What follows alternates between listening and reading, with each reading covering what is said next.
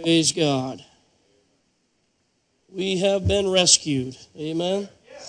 And if you're lost tonight, you can be rescued. And if you're saved tonight and you put yourself back under the bondage of some sin, you can be rescued as well. And I'm so thankful for a sufficient Savior.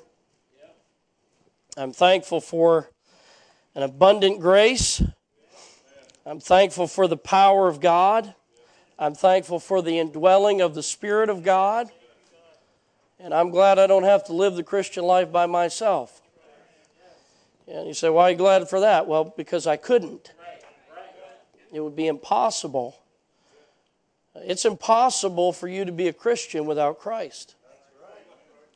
It's impossible for you to live the Christian life without the indwelling Spirit of God. And I'm glad. I still believe in an old-time salvation that changes lives. I don't know too much about this newfangled gospel where you can be saved and nothing changes. I don't believe that's biblical. I don't think you're going to find that in the Bible. Everybody that Jesus came in contact with Jesus during his ministry, his life, they left a changed individual.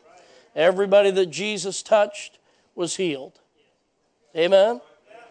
Everyone that Jesus spoke to was changed when they received his word.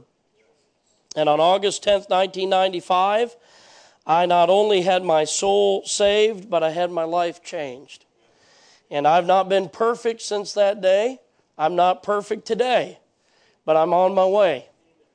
Amen. I'm going that direction. I'm not what I should be, but I'm not what I used to be. And I thank God for that. If I didn't believe in a life-changing gospel, I'd close my Bible, I'd park the bus, and I'd go home. I'm not interested in just getting a bunch of numbers saying, oh, they got saved. We had this many saved here. That's not what it's about at all to me. I don't even keep a tally of how many people get saved in our meetings.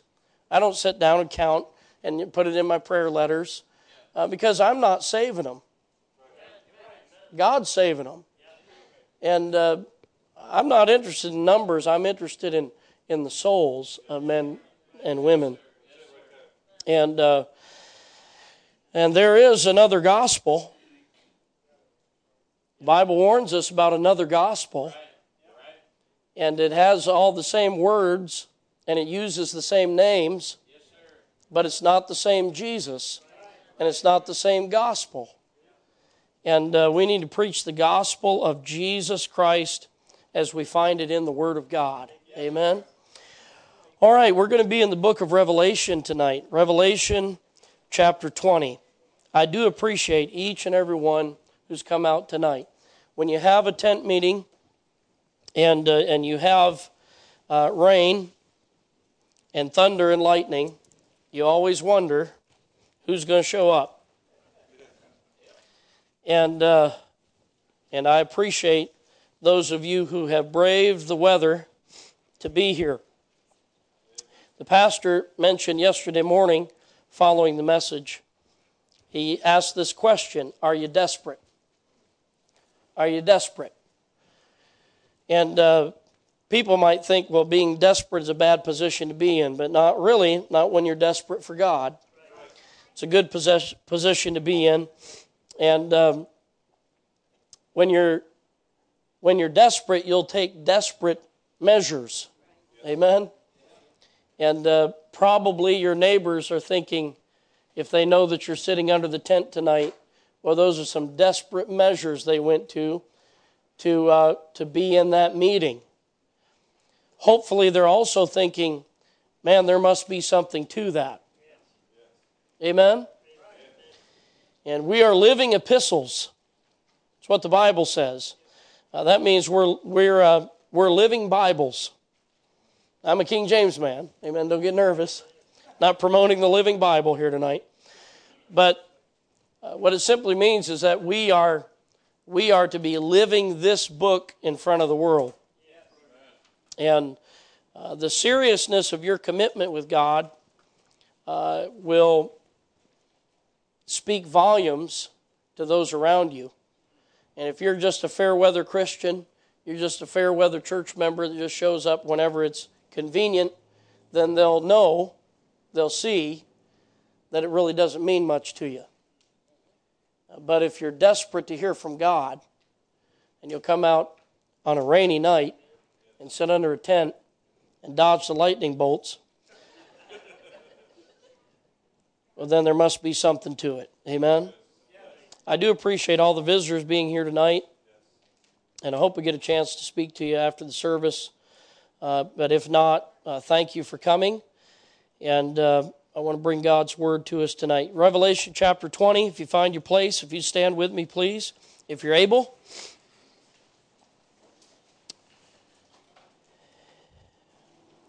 I have a very heavy topic to cover tonight, but this is the portion of Scripture the Lord's laid on my heart, and so I want you to pray as we deal with this passage of Scripture. Revelation chapter 20, beginning in verse 11. And I saw a great white throne, and him that sat on it, from whose face the earth and the heaven fled away, and there was found no place for them. And I saw the dead, small and great, stand before God, and the books were opened. And another book was opened, which is the book of life. And the dead were judged out of those things which were written in the books, according to their works. And the sea gave up the dead which were in it, and death and hell delivered up the dead which were in them. And they were judged every man according to their works. And death and hell were cast into the lake of fire. This is the second death. And whosoever was not found written in the book of life was cast into the lake of fire. I want to preach about this judgment that we're reading about, and this time at the end of all time, when every individual, small and great, the Bible says, will stand before God. So let's pray and ask the Lord to speak to our hearts now. Heavenly Father, we come to you in Jesus' name. We're thankful for the blessings of being here tonight. We're thankful for the opportunity to be under the tent. Thank you for your protection. Thank you for your Spirit speaking to our hearts through the time of music, the congregational singing, and the special music, Lord. We have had a visitation from heaven already, and we thank you for that. But now, God, we have assembled here not to hear the music, although we've enjoyed it, not to see the folks, although it's a blessing to see one another, but we have assembled here tonight to hear from heaven. And Lord, I pray, God, I pray that you would be pleased to speak to our hearts from your word tonight. Lord, I do pray if there's someone or more than one under the tent tonight who has never trusted Christ as their own personal Savior. Maybe they have played the religious game, but they know in their hearts they're not right with you. They've never trusted Christ. They've never turned from their sin and turned to the Lord Jesus. Lord, I pray that tonight would be their night of salvation. And God, I pray as believers that we would, as we look at this great day, this great judgment that is laid out before us in Scripture, Lord, I pray that we would get a renewed vision of seeing our friends, our neighbors, our family members, our co-workers, our fellow citizens, that we would see them, Lord, and have a burden for their souls and do what needs to be done to get them the gospel, to pray for them faithfully, to understand that one day each and every one of us will stand before God. And Lord, I pray now that you would just guide us in this time that we have in your word. Lord, I cannot do this without you. I wouldn't even want to try.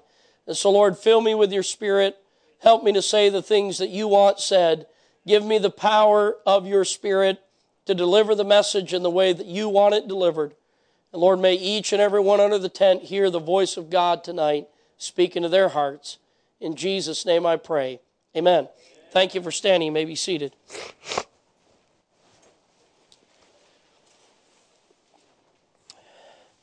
The book of Revelation is a very amazing book. It's a very intriguing book in the Bible. If you've read through the Bible, you are probably like me. Much of what you read in Revelation, you scratch your head over and say, what is this talking about? And because of that, I think a lot of times people veer away from this book.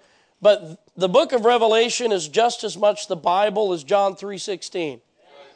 And it's just as much the Word of God.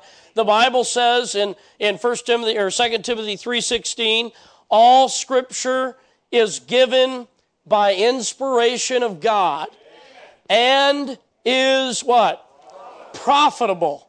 So that means whether we're in Revelation and Genesis, whether we're in Psalms, or we're in Proverbs, whether we're in Ecclesiastes, whether we're in the book of Job or Ephesians, or in the Gospels or the historical books in the Old Testament, every word of God is pure and it's all profitable for us. The book of Revelation deals with end times. And I don't know about you, but as we go further and further into the year 2020, I think more and more about the end of time. There will be a day that will be the last day. And then we'll enter into eternity where time will be no more. Now, the thing about time is, even though we seem to look at it as an enemy, time is very important because when time ceases to be, then man's opportunity to be saved also ceases to be. On a personal level, when you die, your opportunity to be saved, your opportunity to go to heaven, your opportunity to have your sins forgiven is over. If you've not done it before you die, then your opportunity is past and you are forever doomed to destruction. It's very important that we prepare to meet God, because this passage tells us very clearly that each and every one of us will stand before God one day.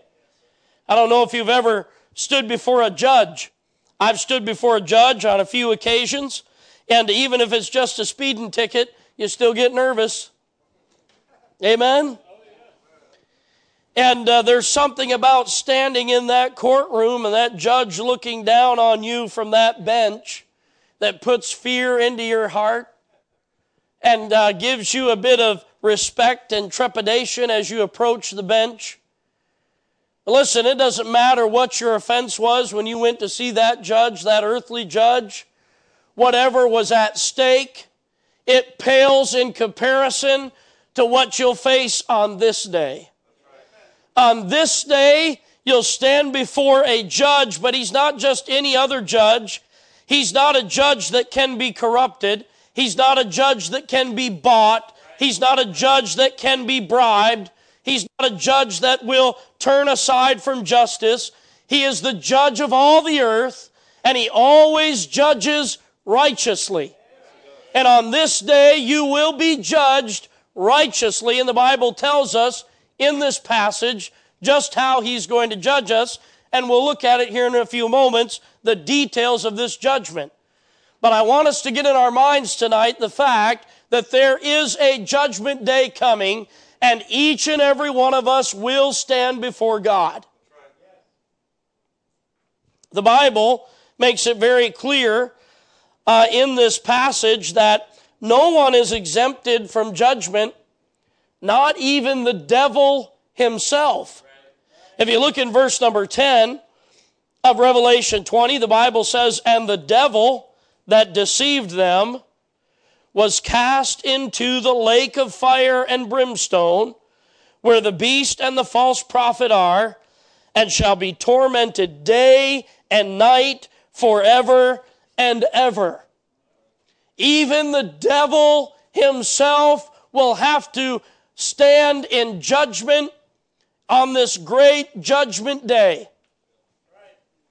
And the Bible tells us clearly in the book of Philippians chapter 2 that every knee shall bow and every tongue shall confess that Jesus Christ is Lord, to the glory of God the Father. Even the devil on that day will have to bow his knee and he'll have to confess with his tongue that Jesus is Lord. I look forward to seeing that. Amen. I don't know where I'm going to be in that throng around the throne, but I want to be close enough to see the devil eat crow. Amen. So I would say it doesn't matter how big and bad and how tough you think you are. You're not tougher than the devil, and the devil himself is going to have to kneel before God one day. There's several things about this judgment that I want to point out tonight. In verse 11, the Bible says, "And I saw a great white throne." First of all, I want you to see this throne. This throne is described as great. This speaks of the power of this place, the power that is sitting upon that throne in heaven. Because the one who's sitting there, the Bible says, from whose face the heaven and the earth fled away. He is so intimidating. He is so powerful that the earth, which has sustained all kinds of evil men, it has sustained all kinds of storms, tornadoes, earthquakes, floods, fires. The earth that has sustained all of those things and come out on the okay will flee from the presence of God as he sits upon this throne in judgment. This throne denotes the power of God. The power of God is supreme. It is total. It's a great throne. It's a white throne, the Bible says. This speaks of its purity. And as I mentioned earlier, God, as the judge of all the earth, is a righteous judge, and he will judge righteously. So there will be no loopholes. I don't know about you, but I get tired of hearing about the loopholes in courts. It's a travesty of justice when you know that you have the guilty party in the courtroom, but because someone didn't follow the rules just so, that guilty party walks out a free man or a free woman because of some loophole. Well, listen, there's no loopholes with God. God knows all the loopholes, and he's removed all the loopholes. Amen? He's a righteous judge. This throne denotes the purity of God. Everything about God is pure. He is of pure eyes, Habakkuk 1:13 says. Every word of his is pure. Proverbs chapter 30, verse 5 says. That is, he's never said an impure word. He's never had an impure thought. He's never been mistaken. He's never been wrong. He's never got the evidence wrong. He's never interpreted the evidence wrong. He's always right. He's always pure. He's always just. And he is the one who is sitting upon the throne in judgment over mankind at the last day.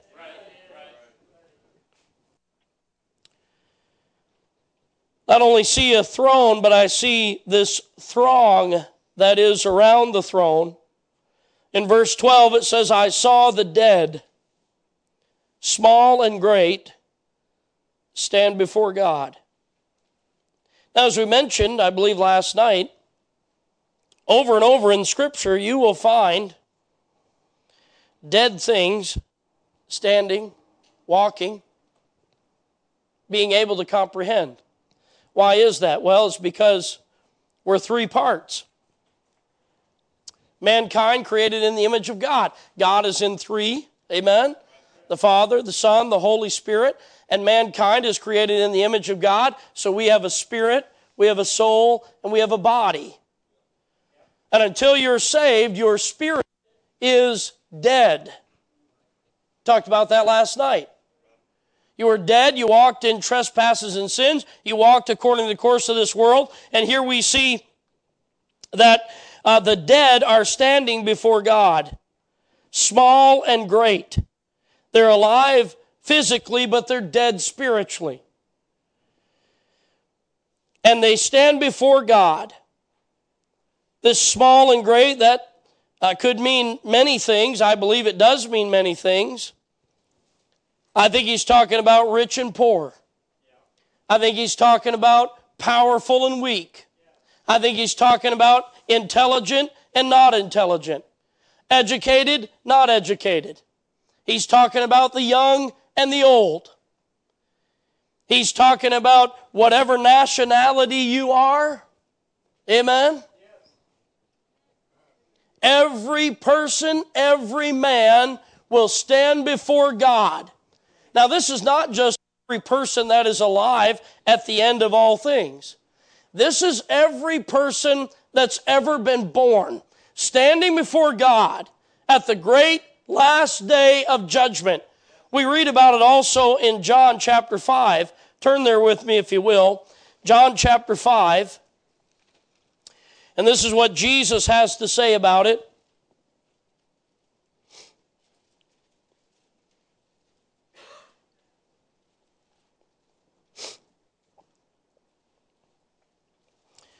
In verse number 24, he says, Verily, verily, I say unto you, he that heareth my word and believeth on him that sent me hath everlasting life, and shall not come into condemnation, but is passed from death unto life. That's that new life we're talking about, that spiritual life we're talking about.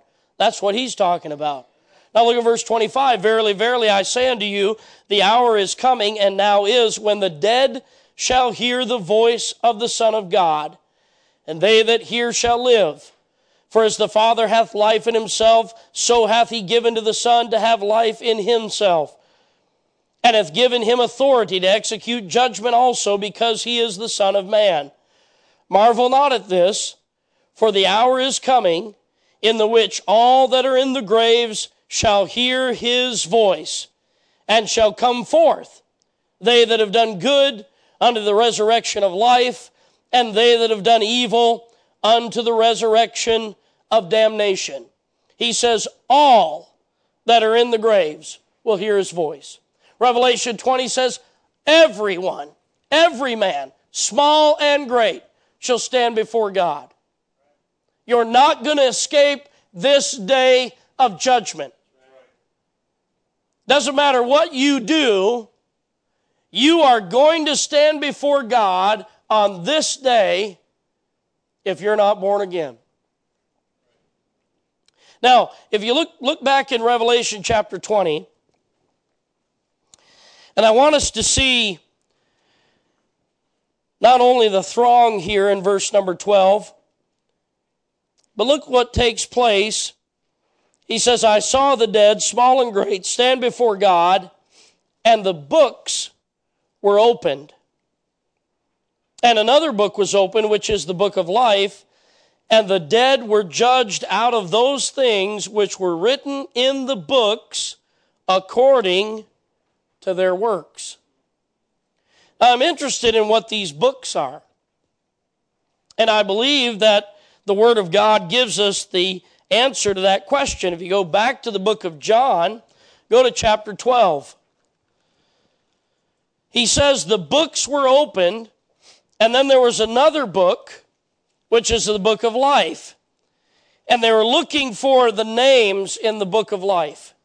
It's very important. As a matter of fact, it's the most important thing about you is that your name be in the book of life.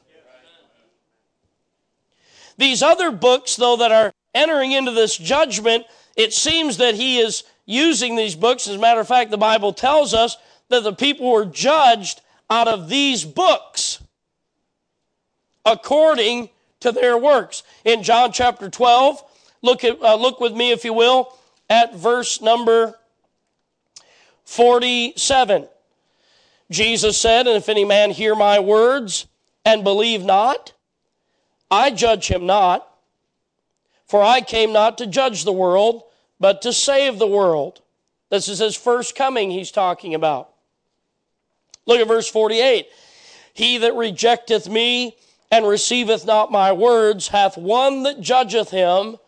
The word that I have spoken, the same shall judge him in the last day."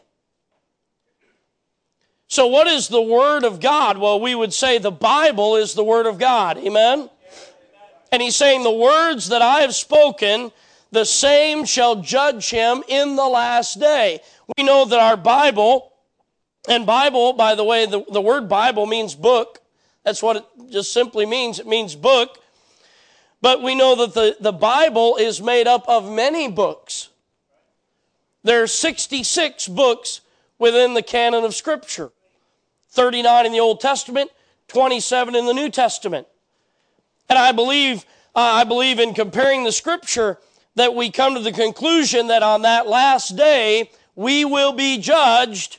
Those who stand before God on that day will be judged by this book right here.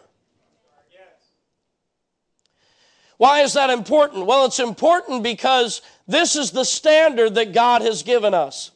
This is how we know God. God has given us His Word so that we could know Him, so that we could know ourselves, so that we could see our need, so that we could see the Savior. And Jesus said on that last day, He's not just going to willy-nilly judge people based on how He feels. He's going to take this book and the books that are within this book and men and women, and if you're unsaved here tonight and you're there that day, you are going to be judged according to your works in light of this book. No wonder the Bible calls itself a light unto my feet, a lamp unto my feet, a light unto my path. God's Word sheds the light and shines the light upon sinful man. And as we mentioned Sunday morning, that's why the world hates the Word of God. That's why they've yanked it out of our schools, and they're trying to take it out of our Capitol buildings, and they're trying to take it out of our families, out of our homes, and they're trying to shutter the churches because the Word of God convicts the heart. God says, "Thou shalt not." And when God says, "Thou shalt not," something in the heart of man says, "Yeah, but I want to. I'll not have this man to reign over me. I'll not have this book to reign over me." And God has exalted His Word above all His name, the Bible says. And on that great and last day of judgment, He's going to take out this book, and He's going to take your life, and He's going to compare your life with this book. And if you've not kept the commandments of this book, you're not getting in. You say, "Now wait a minute, preacher. I thought we weren't saved by our works." We're not, but we're condemned by them. You see what it says back in Revelation 20? It says they were judged according to their works. Those things in your life that you are sure no one else knows about, God knows about them. Those things that you're sure are not a problem anymore, and you've covered your tracks well, God sees them, God knows them, and God's going to bring them into account on that last day of judgment. And our works are going to be stacked up against the Word of God. The Word of God that we've already mentioned is completely pure. Can you say your works are completely pure? Not by a long shot. You say, "Well, I'm a pretty good person, preacher. I feel like I'm pretty good." You might be pretty good in the eyes of your family. I hope you are. You might be pretty good in the eyes of your coworkers or your neighbors. But people's standard of good is so much shorter than God's standard of good. Because God's standard of good is Jesus.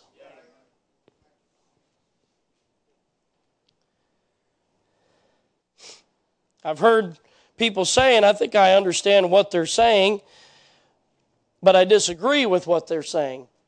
They say, well, the only sin that sends you to hell is your unbelief. Not according to the Scripture. According to the Scripture, God's going to judge you according to your works. Your works. Your sin. And it seems like this idea of just making sinners not feel so bad about their sin is backfiring on us. Well, the only problem you have is that you don't believe. No, the problem that you have, you've got murder, envy, hatred, adultery, lust, and malice, and backbiting, and bitterness, and you've got all these sins in your heart, and God sees every one of them, and He will bring them all into judgment on that last day.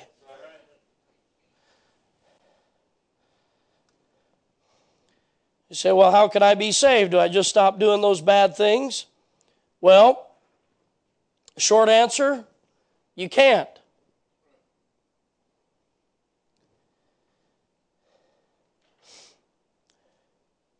Your own righteousness is as filthy rags in the sight of God.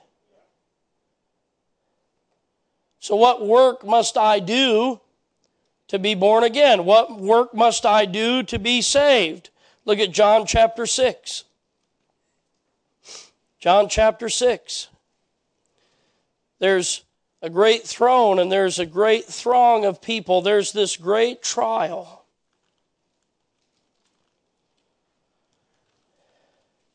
And this trial is going to reveal the sin in man's heart.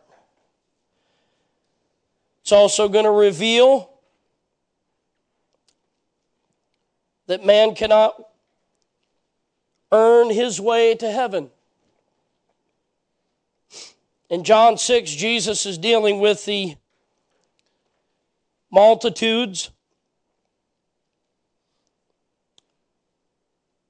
And in verse number 26, Jesus answered them and said, Verily, verily, I say unto you, ye seek me, not because ye saw the miracles, but because ye did eat of the loaves and were filled. So he's talking about they were out there following Jesus because they got free food. Amen? Others were following him because they wanted to see some miracle. They were there for the show. And he says in verse 27, Labor not for the meat which perisheth, but for that meat which endureth unto everlasting life, which the Son of Man shall give unto you, for him hath God the Father sealed. Then said they unto him, What shall we do that we might work the works of God? Jesus answered and said unto them, This is the work of God, that ye believe on him whom he hath sent. See, the work of God is this. What work does God require? God requires that you believe on the Lord Jesus Christ to be saved. What can I do? Well, I could join the church. It's okay to join the church, but it's not going to get you into heaven. Well, I could get baptized. Well, the Bible talks about being baptized as a thing we ought to do, but that's not going to get you into heaven. Well, I could give to charity. I could give to the church. I could surrender my life and spend my whole life feeding the poor. And all of that will profit you nothing unless you repent of your sin and you trust in Jesus Christ. You believe on the name of the Lord Jesus Christ to be saved.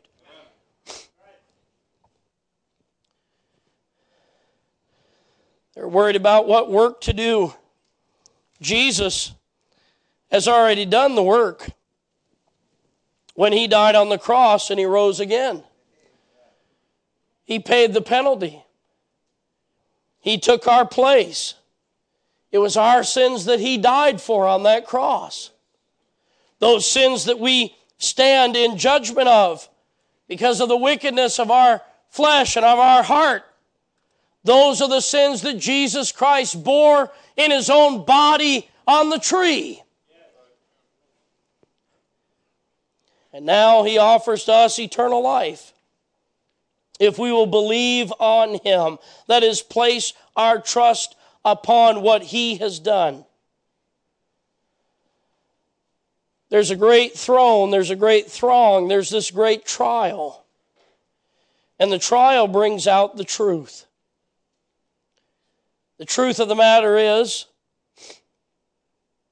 none of us are worthy of heaven. None of us are worthy of the blood of the Lord Jesus Christ. None of us are capable to take care of our sin. None of us are able to stop sinning on our own.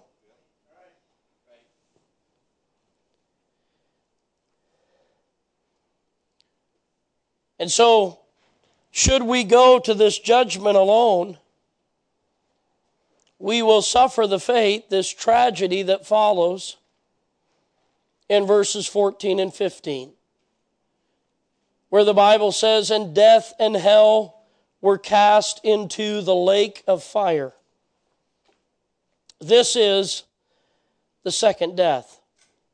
Last night we preached on the second birth. Tonight I want to mention to you and bring to your attention the second death. The second birth is when God rewards your faith by birthing you into his family, being born again. This second death is a tragedy on so many levels. Primarily because no one has to experience it. No one has to experience the second death. It's a needless tragedy. You don't have to go to hell. You don't have to spend forever in the lake of fire. Luke 16 tells us what hell is like, and listen, you don't want to go there. Talks about a flame, a literal flame, darkness you can't see. There's worms. The Bible says the worm dieth not, and the fire is not quenched. And listen, that's not just a parable. That's truth of Scripture. It's spoken of over and over through the Old Testament and the New Testament. Isaiah 65 talks about the horrors of hell. And what makes it so terrible is that there are more people going to hell than going to heaven. And they don't have to go. It's a needless tragedy. You say, why are they going? Primarily because they will not humble themselves. They're trusting in their own goodness. They're trusting in their own abilities. If you notice in this judgment, in this account of this judgment, everyone who is judged according to their works is cast into the lake of fire. Everyone. Everyone who is judged according to their works is cast into the lake of fire. That means you're not going to make it on your works. And the bottom line is this: whosoever was not found written in the book of life was cast into the lake of fire. Our lives are filled with many things: events, people, accomplishments, failures, joys, sorrows, disappointments, houses, lands, cars, clothes, jewelry. All these things fill up our time on earth. And all of them are nothing. All of them amount to nothing on this day. The only thing that matters is your name in that book. Is your name in the book of life. That's the only thing that matters. It won't matter how long you lived. It won't matter how much you gained. It won't matter how much people loved you or hated you. None of that will matter. The only thing that will matter is your name written in that book.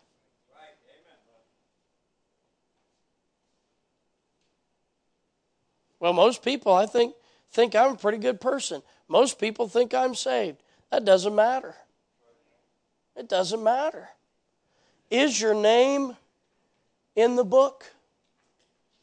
Is your name in the book? There will come a day when the book of life is opened, and the only thing that matters is if your name is there.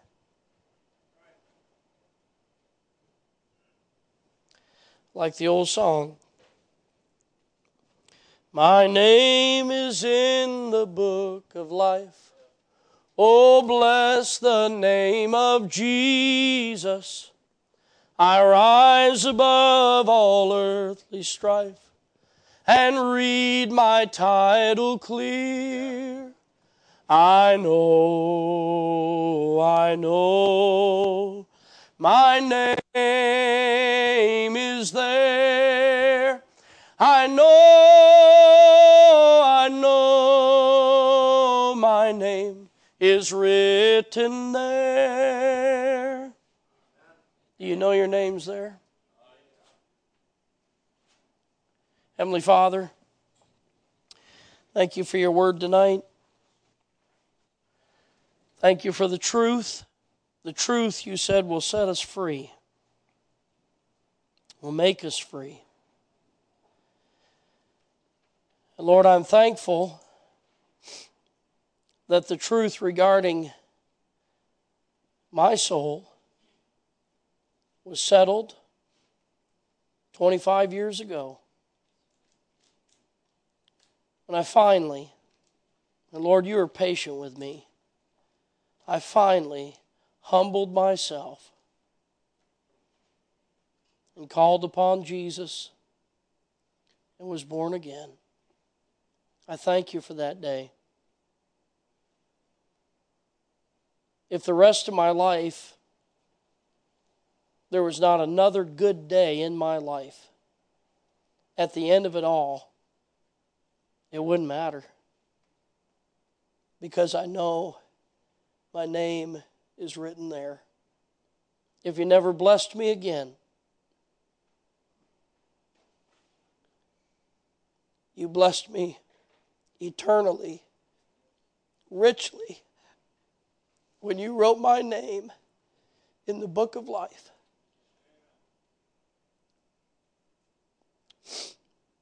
And Lord, our concern is that there might be somebody here tonight that they know in their heart, they know their name's not written there.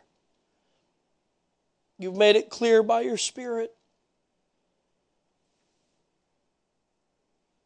God, I pray that they would take that step of faith tonight and trust in Jesus Christ to save their soul, so they don't have to fear this day. They won't have to tremble before this great white throne and him that sat on it. They won't have to wonder what hell is going to feel like. what separation from God and loved ones and every caring human being would feel like. They could have the peace of God in their hearts, that Jesus Christ is their Savior, that heaven is their home, that their sins are forgiven, that they'll never have to fear the sting of death. God, I pray that we'd get a burden in our hearts, those of us who are saved, for our family members, our loved ones, our co-workers, our government officials, our neighbors. They have a soul that's going to live forever or die forever. God, help us to care. Give us a vision, Lord, an understanding of the importance that their name be written in the book of life. In Jesus' name I pray. Our heads bowed.